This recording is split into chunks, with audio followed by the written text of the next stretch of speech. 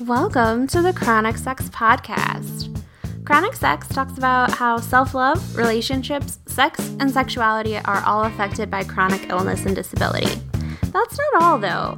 We'll also touch on intersectionality, social justice, empathy, current events, and much, much more. Given the range of subject matter, this podcast is not suitable for those under the age of 18, and unless you have headphones, you probably shouldn't be listening to us at work. My name's Kirsten Schultz, and I'm your host. Hey everyone, welcome to the show.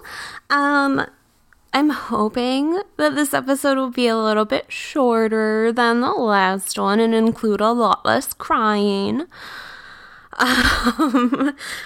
But there's no guarantee. Before I kind of dive into today's topic, I wanted to give some updates about some upcoming events that I will be at.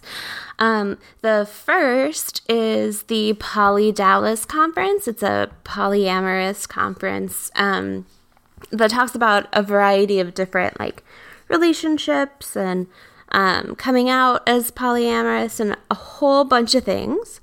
And that's at the there's an Embassy Suites by the DFW airport in Dallas, and that's where that will be. Our talk is at 3 p.m. on Friday the 13th. And it's one of the only panels that doesn't have any competing sessions going on at the same time. So I'm a little nervous about how that's going to go. And also we only have an hour to talk about how illness and polyamory work together. So again, a little nervous. It'll be fine though. But even before that, on June 17th, I'll be up in Montreal. There's an organization called Exexi. It probably sounds cooler in French, but it's ACSEXE+, and they are holding their first summit around sexuality, accessibility, and disabilities. And I will be talking that day from 1 to 2:30. I think Montreal's Eastern. It may be one further than that. I don't even know. I need to look at this shit. But I'll be doing the Hurt So Good presentation there in Montreal. It's going to be really cool. I'm very excited about it. And just really excited to be in Montreal, honestly. Because I've always wanted to go. And I love Canada, so it'll be good.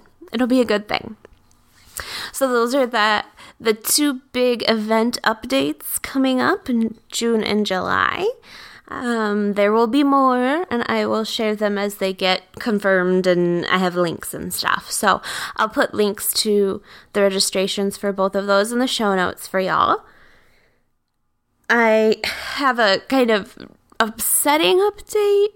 I've been working a part-time job for the last little while that I got laid off of, and then one of my freelancing gigs is kind of on hold for the minute, which means my income went down to my Patreon account, which is, I think right now, $25 a month. So, if you would like to donate on Patreon, you can find the show at patreon.com/chronicsex. And that would be cool. I like to pay my bills when I can. It's a good thing. The guinea pigs like to eat. Jacques looking at me like, what? Food? I like food. So yeah, just a little shameless / half shamed plug. Today I wanted to talk a little bit about Freddie Mercury because there's been information coming out about the upcoming biopic with Rami Malek in it, and how it erases Freddie's queer identity and the AIDS crisis. And I just wanted to talk a little bit about that because I'm kind of pissed. And by kind, I mean super. It's been 26 and a half years since Freddie passed away. He died on November 24th, and he died from complications from AIDS. His AIDS hadn't been disclosed until very shortly before he passed away. And so he wasn't able to be out about his sexuality or his illness status, quite frankly, because he was so sick. And his story is something that is really impactful for a lot of people that have been touched by HIV/AIDS or just, are queer, enjoy queer culture, and all of that. And I'm really, really upset. So, first of all, I just want to say that Freddie was attracted to people of any gender setup. From what it sounds like, I mean, the stereotypical notion of being attracted to men and women, probably, I don't know. It's really hard to kind of go back and assign a sexuality to somebody when, one, they didn't get a chance to share their sexuality with someone with today's terms, and two, they didn't get to experience a lot of the freedom that's going on right now with gender and orientation. Most places call him bisexual. Again, I'm not sure. I don't feel like he came out that way ever. And so what I'm going to refer to him as is queer. And that's probably a little bit biased just because I'm pansexual, used to identify as bisexual before I realized it doesn't really matter someone's gender when I'm attracted to them. Which, let's take a step back and define both of those terms, because there's a lot of misconception about both of them, and they're often used to pit people against each other, which is very unfortunate and upsetting. So bisexual is that you are attracted to two or more genders, and that could mean that you are attracted to men and masc of center non-binary people and masc of center gender non-conforming people. That could be that you're attracted to women and femme of center people.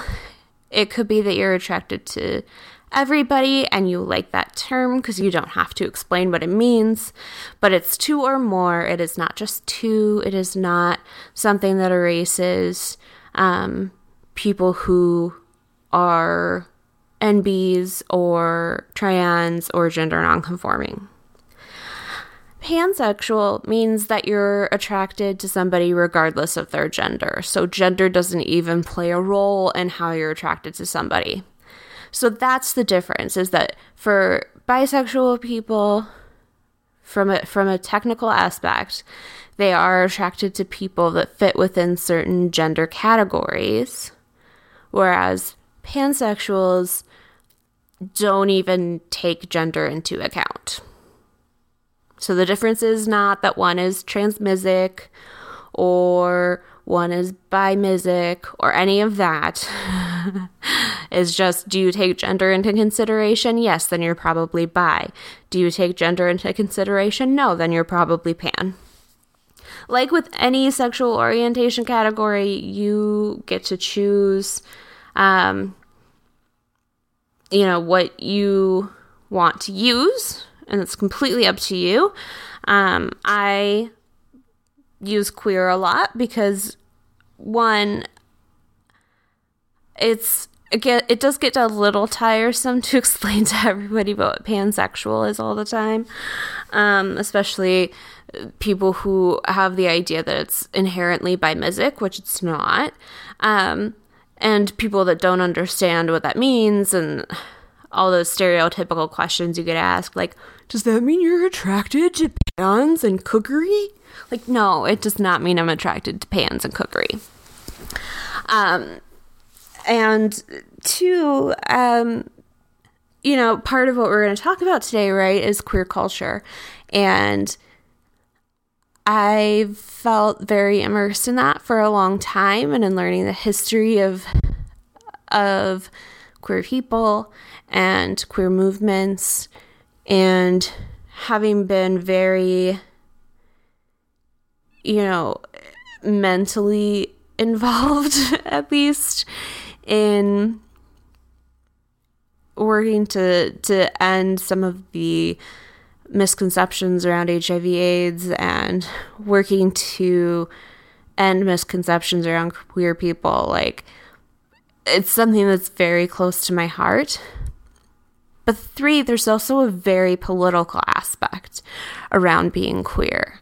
When I think about queer, I think about early to mid 90s, fighting for the ability to exist without being harmed, which really hasn't changed. Fighting for people to recognize HIV/AIDS as the illness that it is, and not a, quote, gay cancer, unquote. Which those misconceptions still exist a lot, especially in the South, where one, the sex education sucks ass, and then two, they are so like queer music that they don't even want to think about it. And the three, the HIV/AIDS rates are skyrocketing because of the last two. So it's really bad. But you know, it's about ACT UP. It's about fighting to stay alive. It's about being politically activated and protests and being arrested for protesting. And those are things that are really close to my heart. There's something so political about being queer, about reclaiming that word, which I recognize not everyone feels comfortable with. And that's okay. I think that people in the millennial generation and down, we don't necessarily have the same experience with queer being used as a slur as a lot of people in older generations do. And we don't necessarily have the same memories of violence. I say necessarily because that's obviously not true for all of us. And I think, too, something that's important to recognize is the power in being able to reclaim a word and in taking the harm out of that word. Like, it's still going to hurt if some redneck douchebag calls me queer. It's still going to hurt, but it's different than being like, oh no, like, you called me a queer, this is awful. Versus being like, yeah, you're right, I am a fucking queer, what do you want to do about it? Which probably would get me killed, I'm not gonna lie. But it's, you know, there's something powerful in taking away the harm intended by some of those words. At least some of that harm. So yeah, I'm going to be using queer to describe Freddie Mercury because I don't necessarily think that it's okay to label him bisexual when it's kind of a backwards, you know, not backwards as in like wrong, but it's retroactive. That's what I meant. Like a retroactive kind of labeling, and we don't necessarily have his words on that. I get a little uncomfortable when people go back to people in history and like, oh, that person was pan. Oh, that person was bi. This person was a lesbian. And it's like, I know that it's important from a personal standpoint to feel like we have those heroes, to feel like we have those people in our history. But it's also important not to ascribe labels to them that they didn't get to pick.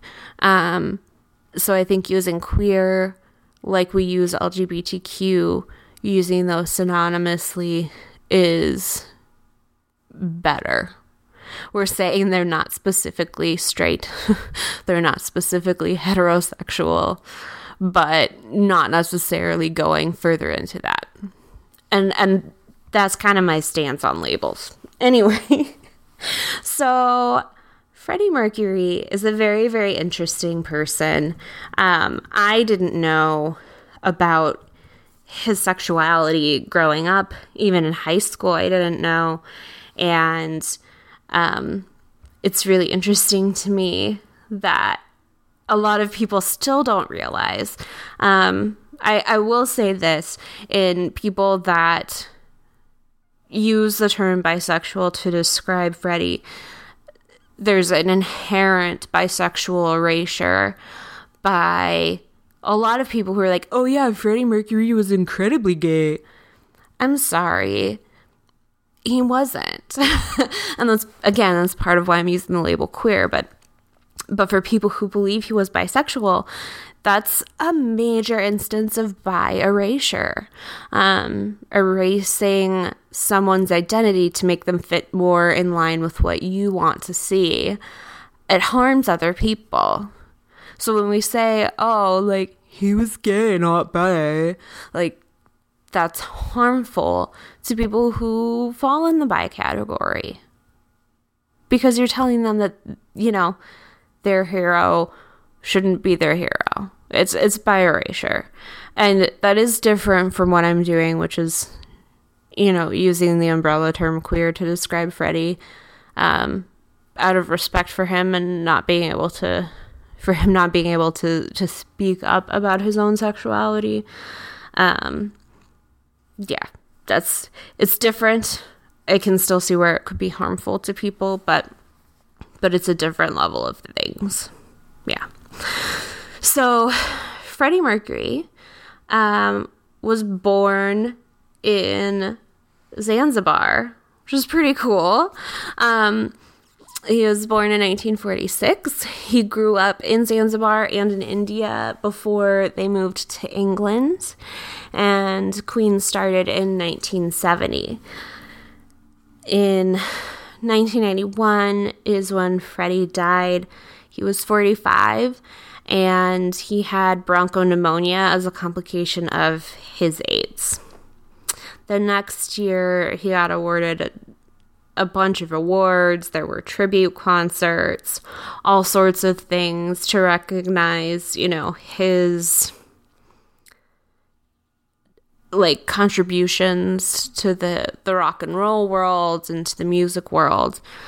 And I think it's important that we step back and think about the fact that 1991 was a very pivotal time in queer culture.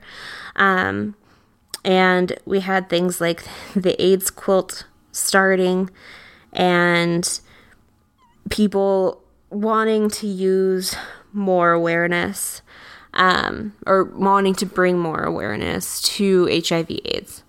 And when I say AIDS quilt just starting, it was in its 6th year, but it was really starting to hit on a national level. It was getting more coverage. People were recognizing it more.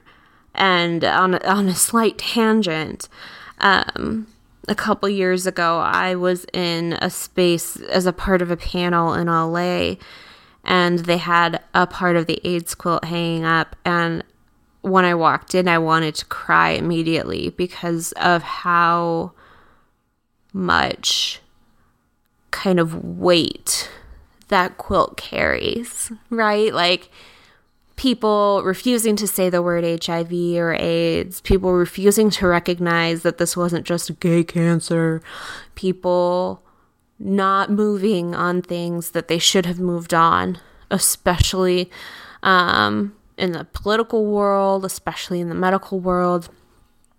And it's really, really emotional to share the same space as the quilt. Just for those reasons, I don't know, it was really it was really good. I really needed that kind of emotional hit, if that makes sense, not in a bad way. But in the recognition that this kind of monolith that I've been mentally attracted to for so long was really there. Was really real. Because it's one thing to see something on TV, and it's another thing to be like, oh my God, I'm like 2 feet away from a piece of the AIDS quilt. So that was really important to me. And I want to talk about Freddie, but I also want to set this scene about HIV/AIDS at the time. Because we had presidents who didn't want to say HIV/AIDS, who didn't want to recognize what was going on. And this actually kind of ties into a conference I was at in November. So I got to go to the American College of Rheumatology conference. It was in San Diego, which on its own was lovely to be there because holy shit, I needed the beach. But the keynote speaker for the opening night was Dr. Anthony Fauci, who is the director of the National Institute of Allergy and Infectious Diseases. It's a role he's been in since 1984. And he holds the record for testifying before Congress more times than anyone else, which is amazing. He started off doing rheumatology-related work, so studying rheumatic diseases like rheumatoid arthritis, lupus, etc., and shifted to focusing on infectious diseases because of HIV/AIDS. So when the first cases came out and they didn't know exactly what it was, he had the foresight that this was going to be something very big, very impactful. And it's really cool that he was able to see that. He talked about the changes that have happened in infectious diseases since the early 80s and shared conversations he's had with past and current presidents.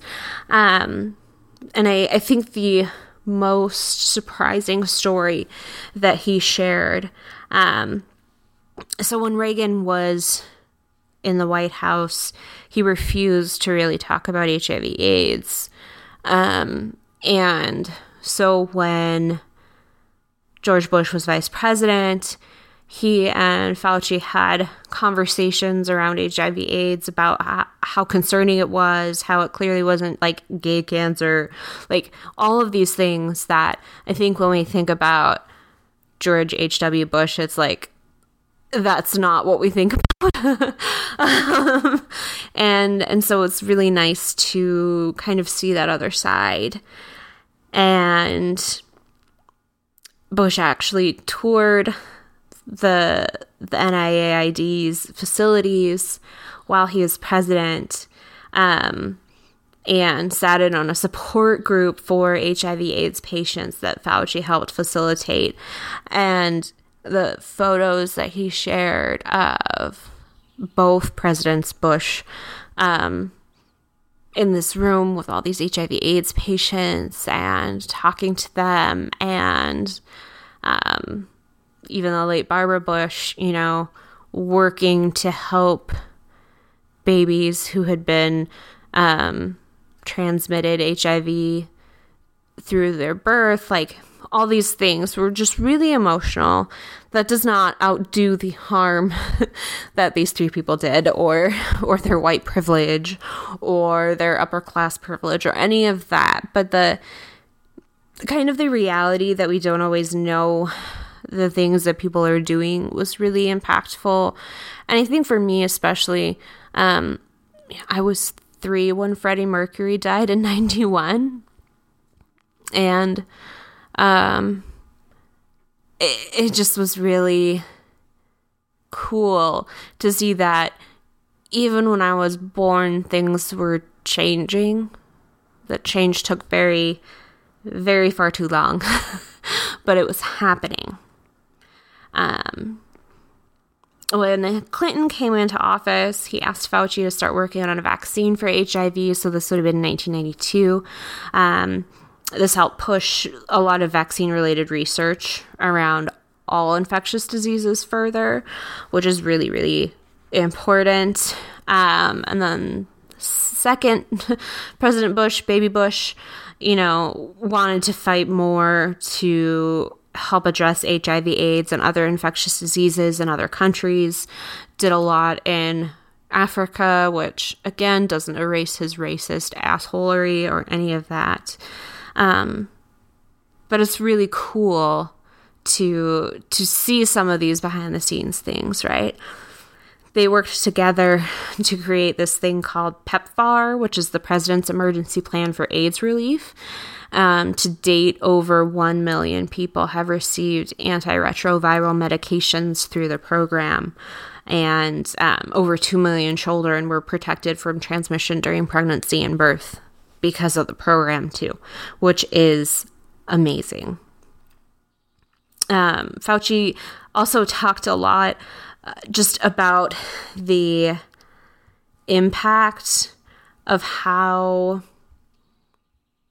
seeing all his patients die, the impact that had on him, and the work he was doing and pushing him to do more. And talking about the instances when HIV and AIDS patients would interrupt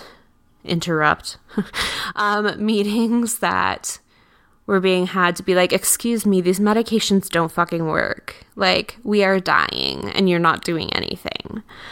And it really felt, not that this is reality, but it really felt like it was Fauci and the AIDS patients and HIV patients against everybody else. And I know Fauci had, a lot more help. It wasn't just him, but the idea that someone very powerful had the foresight and kept pushing on behalf of other people was really cool. It was very, I hate the word hope, but it was very hope-inducing and optimism-inducing and all sorts of things, which was definitely needed in November. So Freddie, in his childhood, like, he spent most of the childhood in India, but they had moved back to Zanzibar at a point in his childhood, and then when he turned 17, his family fled because of the Zanzibar revolution, because thousands of Arabs and Indians were being killed, and they needed to get out. So they moved to Middlesex, England, and Freddie studied art and, enjoyed art more than anything else. He joined a series of bands. He, had a series of dead-end jobs like just about everybody has. He had moved in with a girlfriend, and that's when they started Queen. I'm reading off of Wikipedia right now, just because I realize I don't have as much information as I would like to share some of this background of Freddie's story. He had amazing vocal range. He was an amazing songwriter. He had such charisma on stage. He could play amazingly. And it's just really cool to see. Even in the Wikipedia article, though, we need to understand that there's some queer erasure. So they talk at length about his relationships with Mary Austin and with Barbara Valentine. They mention his last partner, Jim Hutton. They mention close friendships. And it's just, I don't know. It's just weird. It bothers me. But I also recognize that there is a lot that the general public doesn't know about Freddie, and so maybe that's part of it. I don't know. So in 1986, the British press reported that Freddie had been tested for HIV/AIDS, and of course he was hounded by it, by the press. And Jim Hutton, his partner, shared that Freddie had been diagnosed with AIDS in April 1987, which, he had denied at the time, understandably so, because of all of the bullshit around HIV/AIDS. And as he began to get more and more visibly sicker, it was very hard to watch. He'd get incredibly thin. He got even paler. Like, these are things that someone of Parsi heritage, and it's just hard to watch him get sicker and sicker. I think a lot of us probably have this vision of him in our heads where he's in this tank top and, tight pants, all of which are white with only like the dark belt breaking up the color, and he's tan and he's built and he's just gorgeous. And to look at the juxtaposition of that image towards the end of his life is really hard. I think it's especially hard for those of us who've been that sick, who have gone through that process and somehow made it out. There's almost like a survivor's guilt, even though, I'm sure most of us haven't ever had the chance to have met Freddie or any member of Queen or any people who were close to Freddie. But it's that recognition of like, oh, I see you. I see you, like, in your health issues. I see that. And I recognize you. And how did I make it out? That can be really hard to deal with, and I'm actually having some pretty intense feels right now. But it's okay, everything's fine. His last stage appearance was in February 1990 at the Brit Awards in London. Queen got a Outstanding Contribution to Music award, and that was his last appearance on stage. All of his friends kept denying his HIV/AIDS status, and even into the last year of his life, everyone close to him was trying to protect his health and his privacy.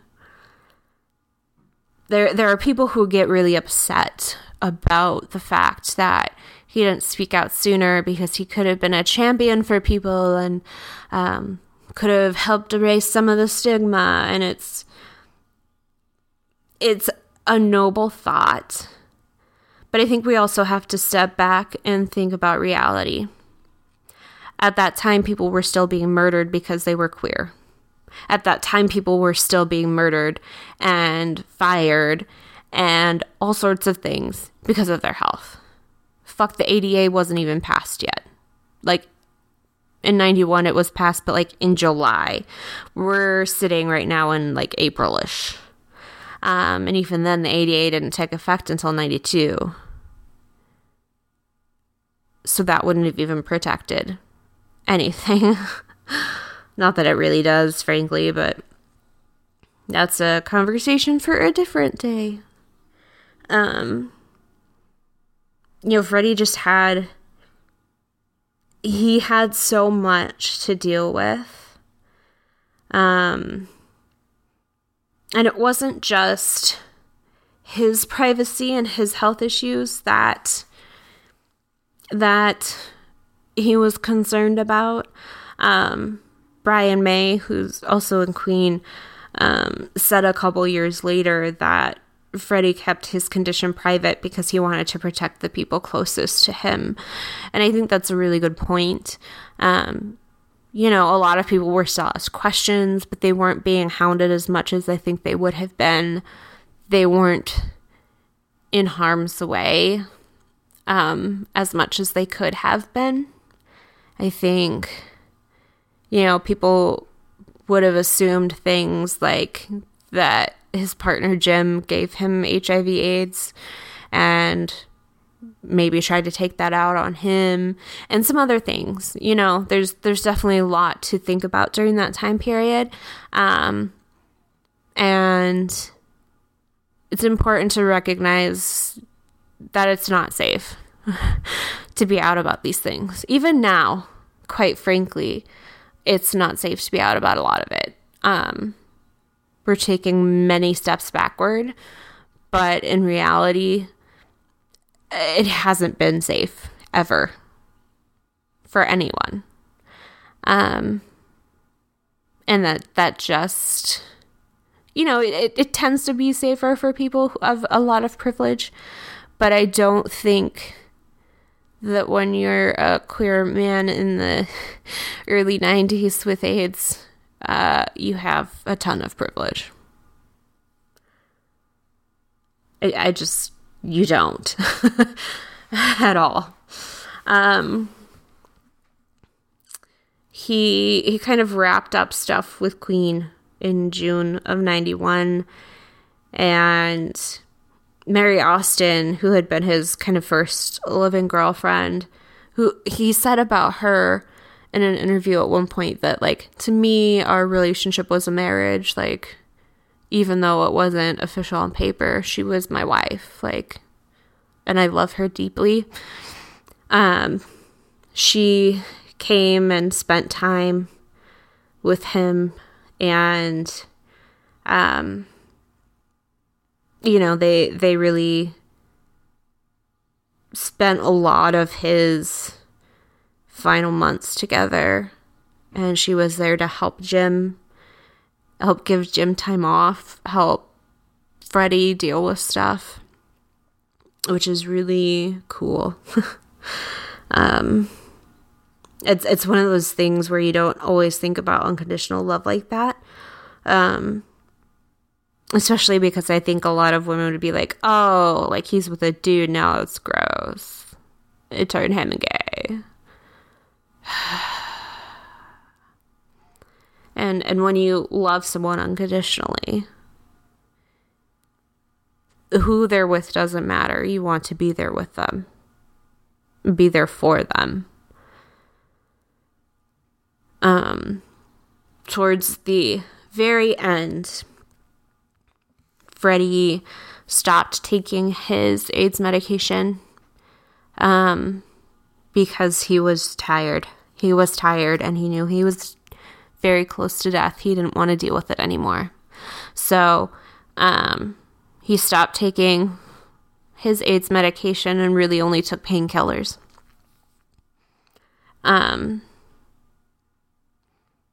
November 22nd, 91, he had a conversation with Queen's manager where they came up with a public statement that came out on the 23rd. That is as follows.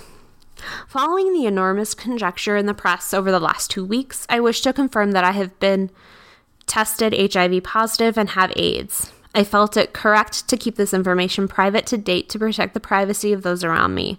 However, the time has come now for my friends and fans around the world to know the truth, and I hope that everyone will join with me, my doctors, and all those worldwide in the fight against this terrible disease.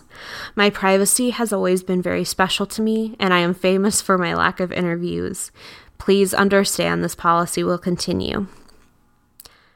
The next day, the 24th of November, 91, in the evening, he passed away. So people really only learned officially of his status basically right as he was dying. At this time, we didn't have the 24-hour news.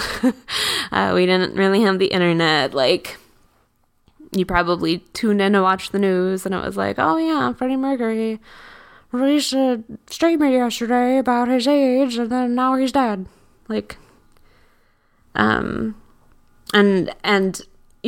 don't recall seeing these things. I was 3.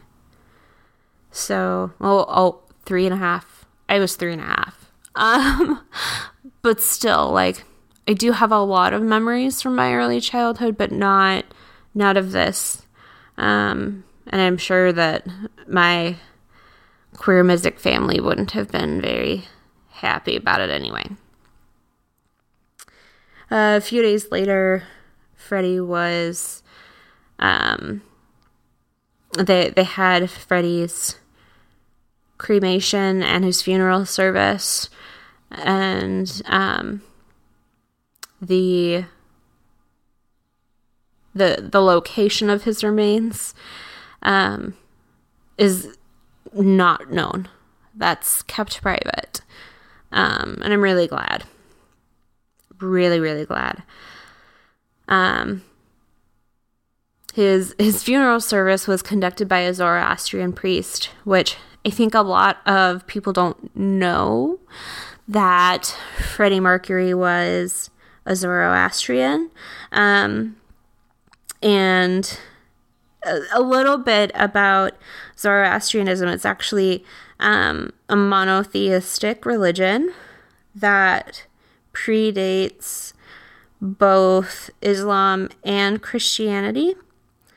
And it's thought to be one of the first monotheistic religions. It combines a lot of different things from the time period that it started. And the deity is Ahura Mazda, who's known as the Wise Lord. There's things that are in a lot of monotheistic religions: judgment after death, heaven and hell, free will, all sorts of things like that frankly probably helped influence Christianity. Let's be real. And it's very popular in Iran, because that's about the area that it started, and there are a lot of Zoroastrian holy places in Iran too, which is really cool. Zoroastrianism was actually one of the first religions that I ever gave a presentation on in high school. So it's something that's always near and dear to my heart. And that's actually when I found out that Freddie Mercury was a Zoroastrian. And I surprised the hell out of everybody by sharing that. But yeah, it's really cool.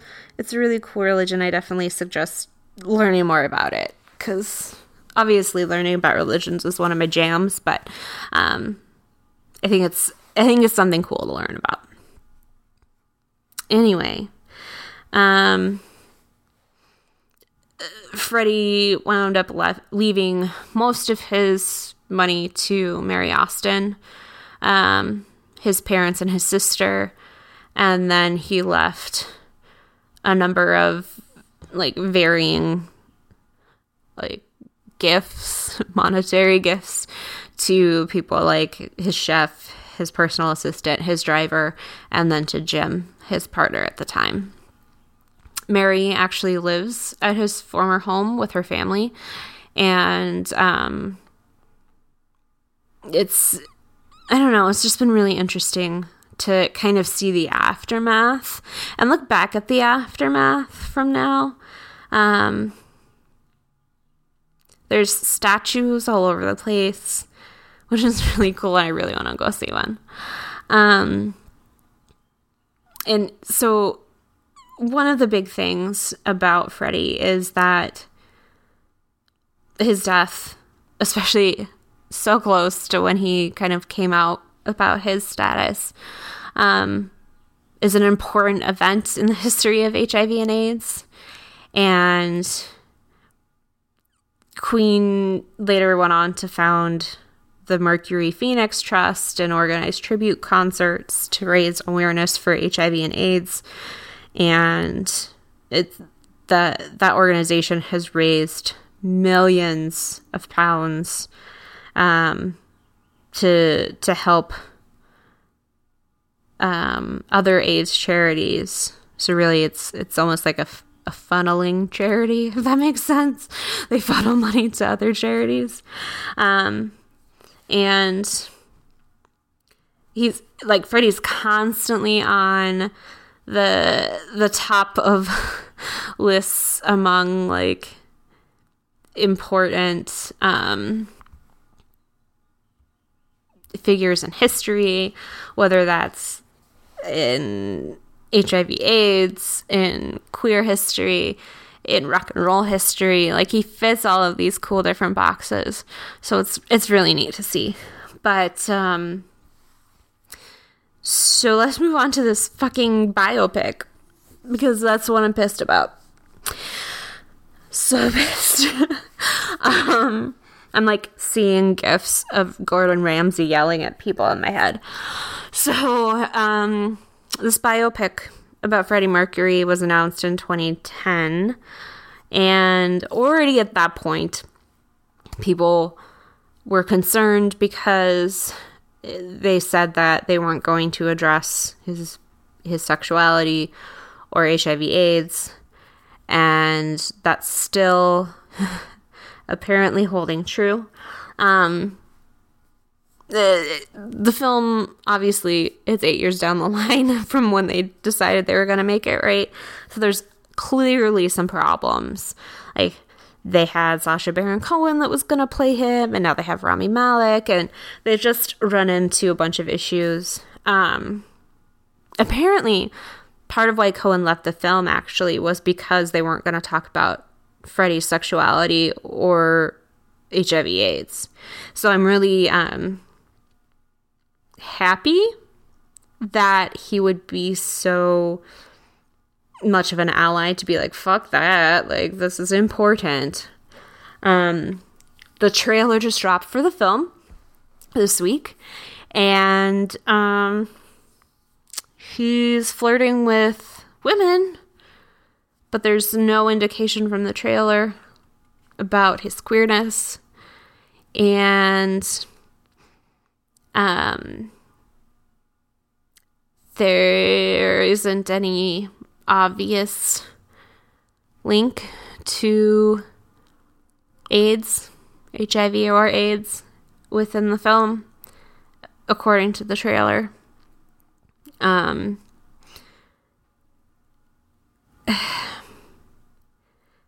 don't know.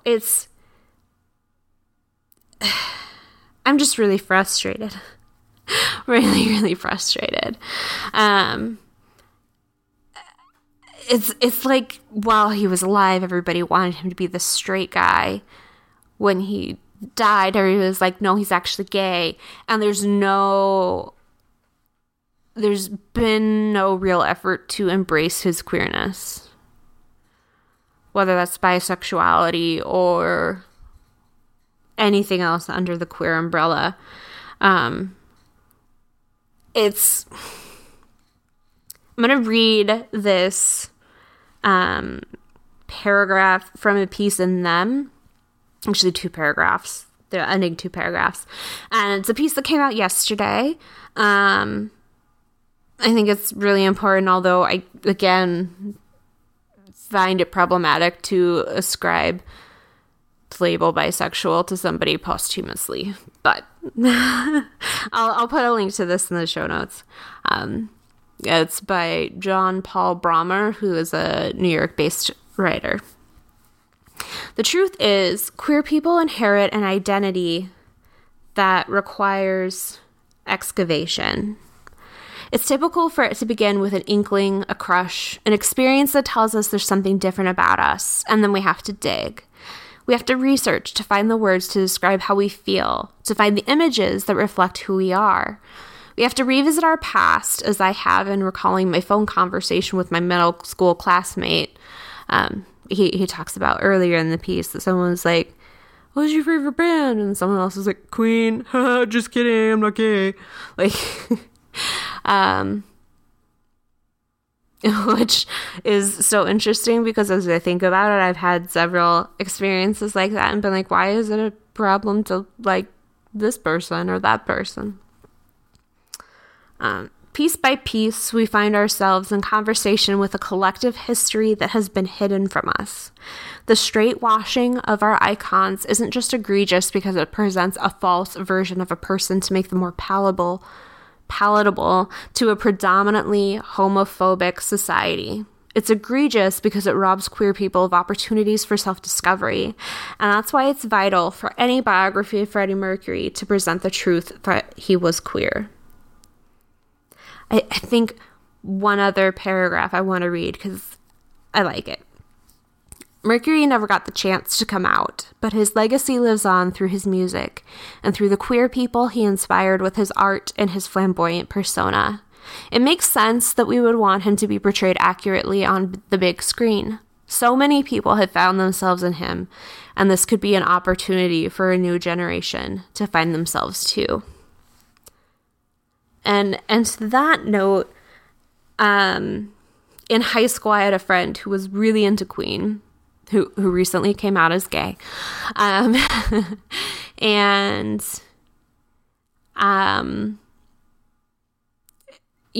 time he would see me, he would sing or play the Fat Bottom Girls song because I have a giant ass. And it's a good thing. I like my ass for the most part, except when it makes it hard to like find pants that fit and don't fall down. But and it was always something that I loved. And so when I found out about Freddie's queerness and started listening to some of the other songs, I don't want to say it awoke something in me because I've known that I liked just about everybody from a really long time ago. But it solidified my queerness in a way that I can't say a lot of other things have done. Listening to Queen's music now, it's very queer for me. Like I get into this thing and I get into this mindset of like, act up, I'm gonna punch people who don't believe AIDS is a thing. Like it reignites ideas of the late 80s, early 90s of being politically engaged, of fighting, of celebrating and being flamboyant, and those are all things that I associate with being queer. Every single one of them, which is why I use the label queer. And it's like coming home. And now I'm going to get teary-eyed. I can talk about Freddie dying and I'm fine, but this I'm going to get teary-eyed about. But it's like coming home, right? Like you find something that almost validates your identity and validates things you've been through and celebrates you. And it's like coming home after a long day of work or running errands or going to doctor's appointments and you're exhausted. And it's like the emotional equivalent of opening a bottle of wine or rolling a joint or whatever your like vice is.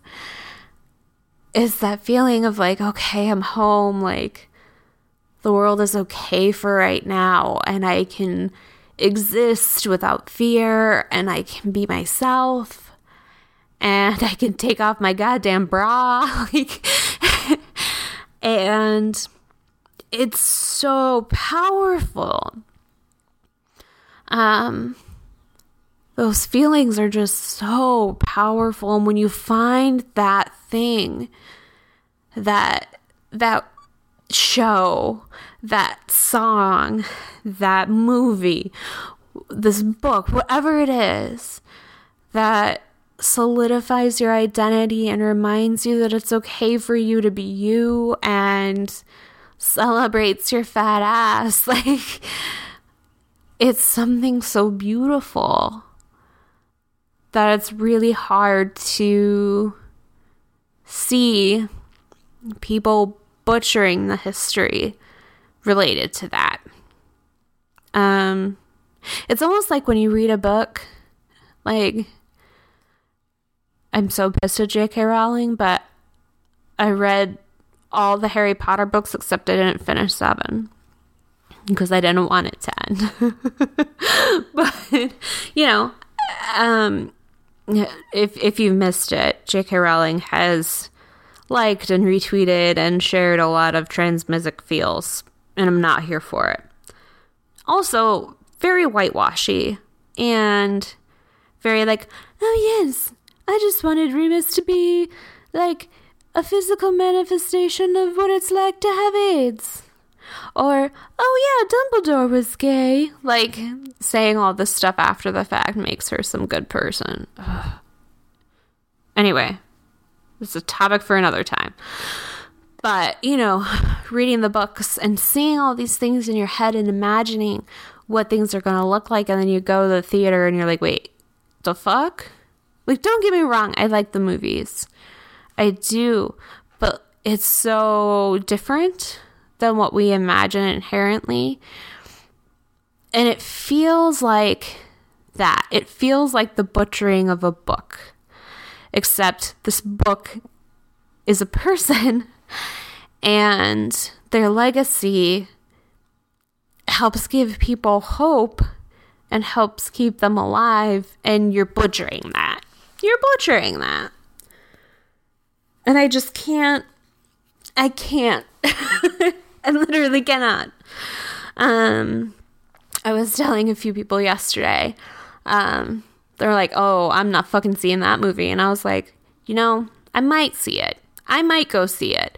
But if I go see it, I'm going to dress up in my pink triangles and my queer stuff, and I'm going to bring fucking glitter. And every time they erase his queerness, I'm going to throw glitter at the screen. Or rainbows or fucking something. Like, to remind people of his queerness, because I cannot.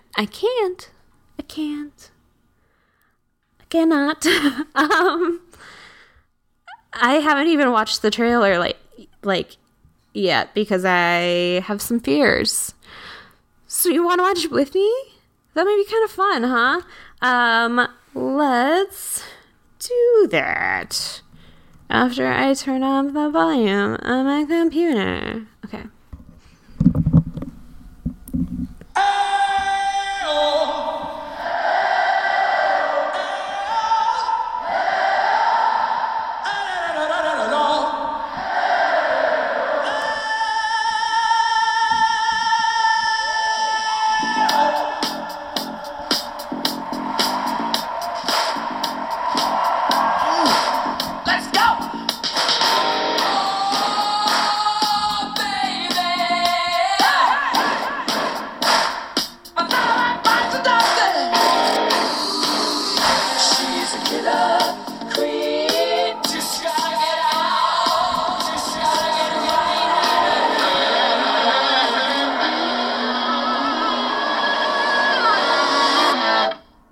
So now what? This is when the operatic section comes in. Oh, the operatic section, yeah. Mamma mia, mamma mia. Mamma mia, let me go. Beelzebub. has the devil put aside for me, for me, for me. It goes on forever, 6 bloody minutes. I pity your wife if you think 6 minutes is forever.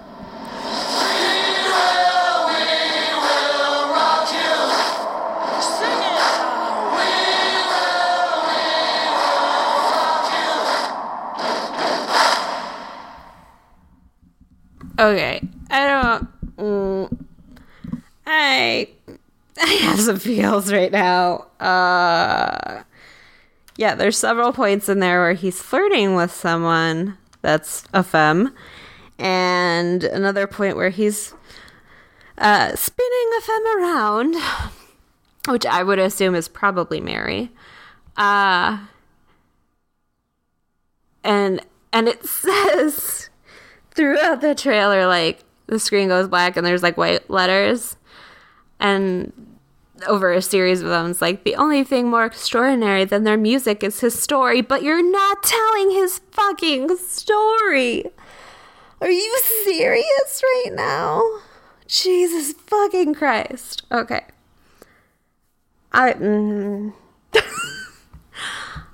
I wanted to save watching that for y'all, but Jesus Christ, why did I just do that to myself? I'm so pissed. Oh, I'm laughing because I don't want to cry. Okay. If you want to read something that actually is cool, I haven't read it yet, but the reviews are amazing. And it's been celebrated on articles that talk about this straight washing. It's a book called Somebody to Love: The Life, Death, and Legacy of Freddie Mercury by Matt Richards and Mark Langthorne. It came out at the end of 2016. And here's the synopsis. Also, I'm adding this to my Amazon cart right now. For the first time, the final years of one of the world's most captivating rock showmen are laid bare, including interviews from Freddie Mercury's closest friends in the last years of his life, along with personal photographs. Somebody to Love is an authoritative biography of the great man. Here are previously unknown and startling facts about the singer and his life, moving detail on his lifelong search for love and personal fulfillment, and of course his tragic contraction of a then-killer disease in the mid-1980s. Woven throughout Freddie's life is the shocking story of how the HIV virus came to hold the world in its grip, was cruelly labeled the gay plague, and the unwitting few who indirectly infected thousands of men, women, and children, Freddie Mercury himself being one of the most famous. The death of this vibrant and spectacularly talented rock star shook the world of medicine as well as the world of music. Somebody to Love finally puts the record straight and pays detailed tribute to the man himself. Now, I don't know, how much of the queerness they talk about, but I am excited to read this. And I want to read this review because it's something that's impactful, one, and two, it's something from a healthcare provider. And I know I'm probably not the only one who sometimes goes through periods where I hate every healthcare provider. And obviously not every, but the lack of compassion sometimes that people have in their day-to-day life, in their jobs, etc., is really hard to handle when it's a healthcare provider and when their job is saving your life. Anyway, I want to read this review. I read this book straight through as I couldn't stop. It was so interesting. I've come to absolutely love Freddie Mercury and his musical genius.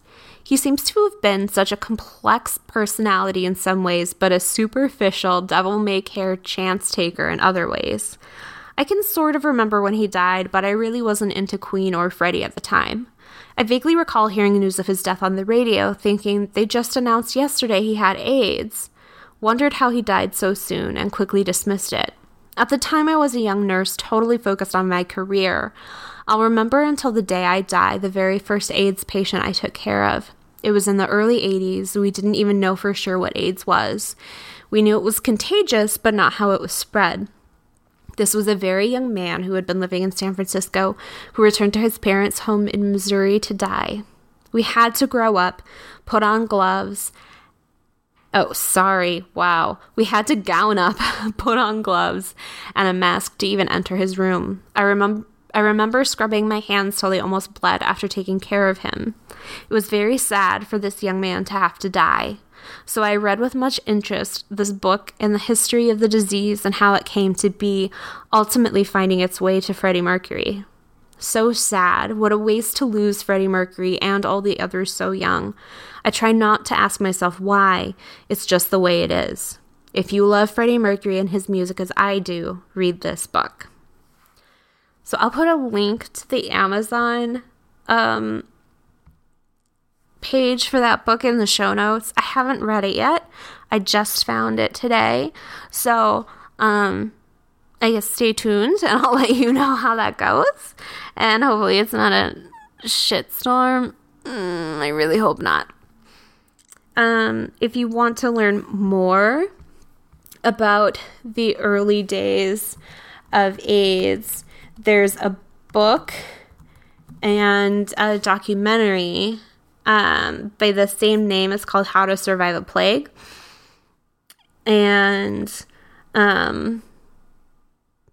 you can find details of that online, but it's really cool. I'm gonna read one of the reviews here that I think is cool.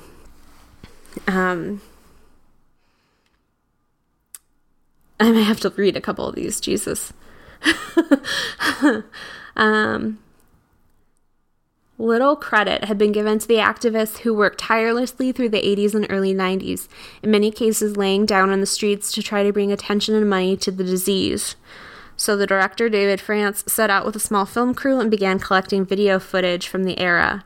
He also met with more than a dozen prominent activists and veterans of the movement who appear in the film, which charts the journey of the disease from the first days, when a rare skin cancer called Kaposi sarcoma began mysteriously appearing on the bodies of gay men all over New York, until the advent of antiretrovirals 15 years later. So here's another one. I sat down to watch How to Survive a Plague, a new documentary about the history of the AIDS epidemic, expecting to cry, and cry I did. I expected to be angry. Here, too, I wasn't disappointed. What I didn't expect was how much hope I would feel, how much comfort.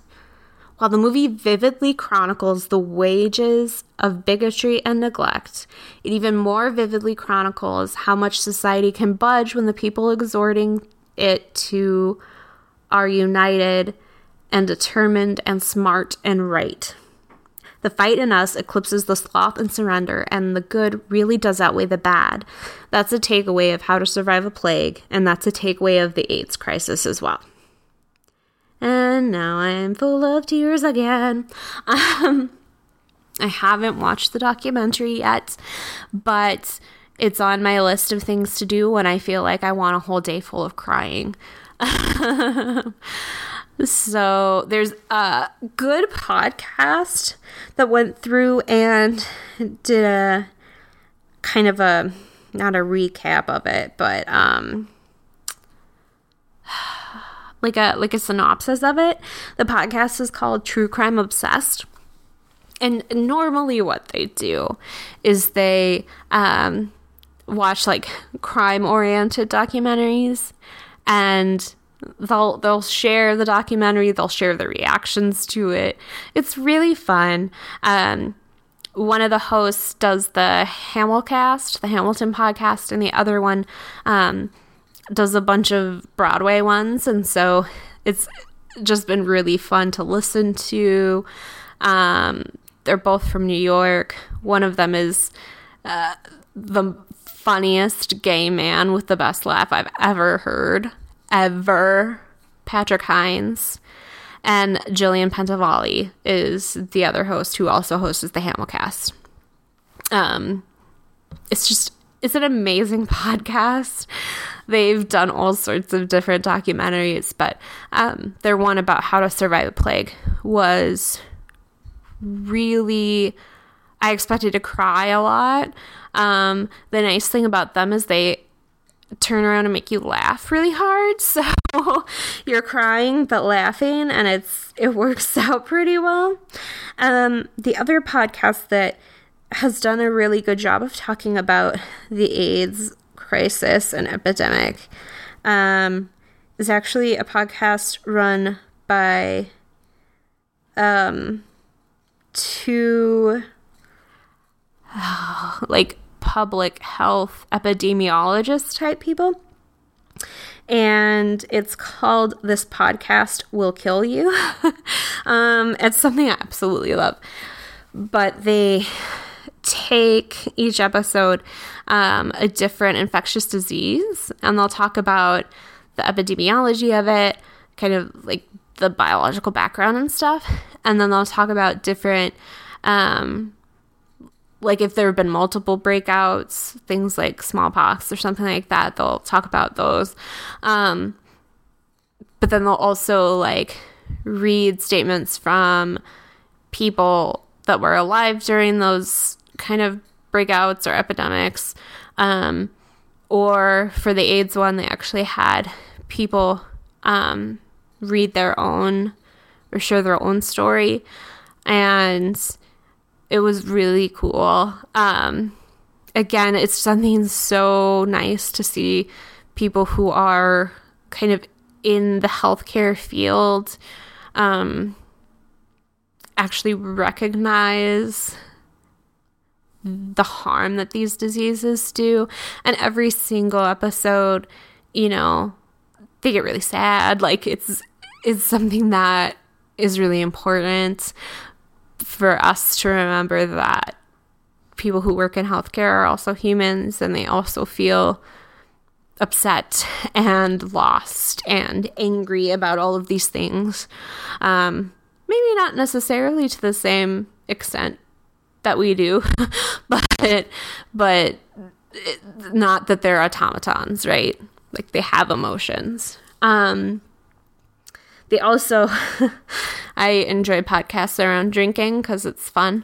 And they also make oh God, I can't even remember what it's called right now. They're in a break right now, but it's like something teeny. Like it's a cocktail that's based around the condition or the cure or something like that for the condition that they're talking about.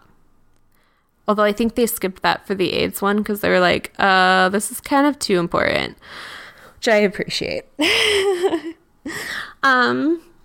Yeah, so okay, I guess it wasn't a shorter episode today. That's fine. Make sure to visit the site and check out some of the new stuff that is going up on there. I'm working on some pieces right now, so yeah, it's coming along. Make sure to visit the Facebook page, facebook.com/chronicallysexy/events. I'll be putting up event notification page things on there. My brain's run out of brain today. But so I'll be putting those up later today for the XSexy Plus Summit, and then the Poly Dallas thing. And that'll include all the stuff around like how to get tickets and stuff like that too. Right now, the link I'll put in the show notes is the French version of how to apply for or how to like register for the XSexy Summit. You can Google Translate it. Like I have the Google Translate like add-on on my browser, so I can just click on it and hit translate this page. Otherwise, you can copy the URL and then put it in at translate.google.com and it'll translate it for you. Otherwise, the English one will be out soon, and I'll put up a post about that at the site. And I'll also include that in the Facebook event. So, come hang out with me, and let's bond over Freddie Mercury and AIDS and queerness and being angry at people. I think that's a pretty good bonding selection. A bonding smorgasbord, if you will. I'm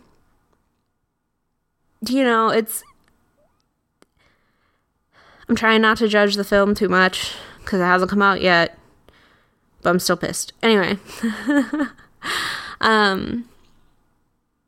the weekend's coming up. I hope you have a great weekend. I hope you have a great, 2 weeks until we talk again. And take care of you. And I love you. Mwah. Chronic Sex is produced every 2 weeks by me, Kirsten Schultz. I use music from Poddington Bear because they're awesome. You can find show notes and more over at chronicsex.org. If you're enjoying listening to the show, please subscribe, and that way you won't miss a single episode. If you're on iTunes, it'd be really chill if you take a minute to rate the show too. Not only does it give me great feedback, but it also helps the podcast get seen by people who may not know it exists, and that's pretty cool. You can support us over at patreon.com/chronicsex. As always, you can find links to everything at chronicsex.org, from social media accounts to resources to sex toy reviews and more. Until next time, please take care of yourself and remember that you are a freaking badass.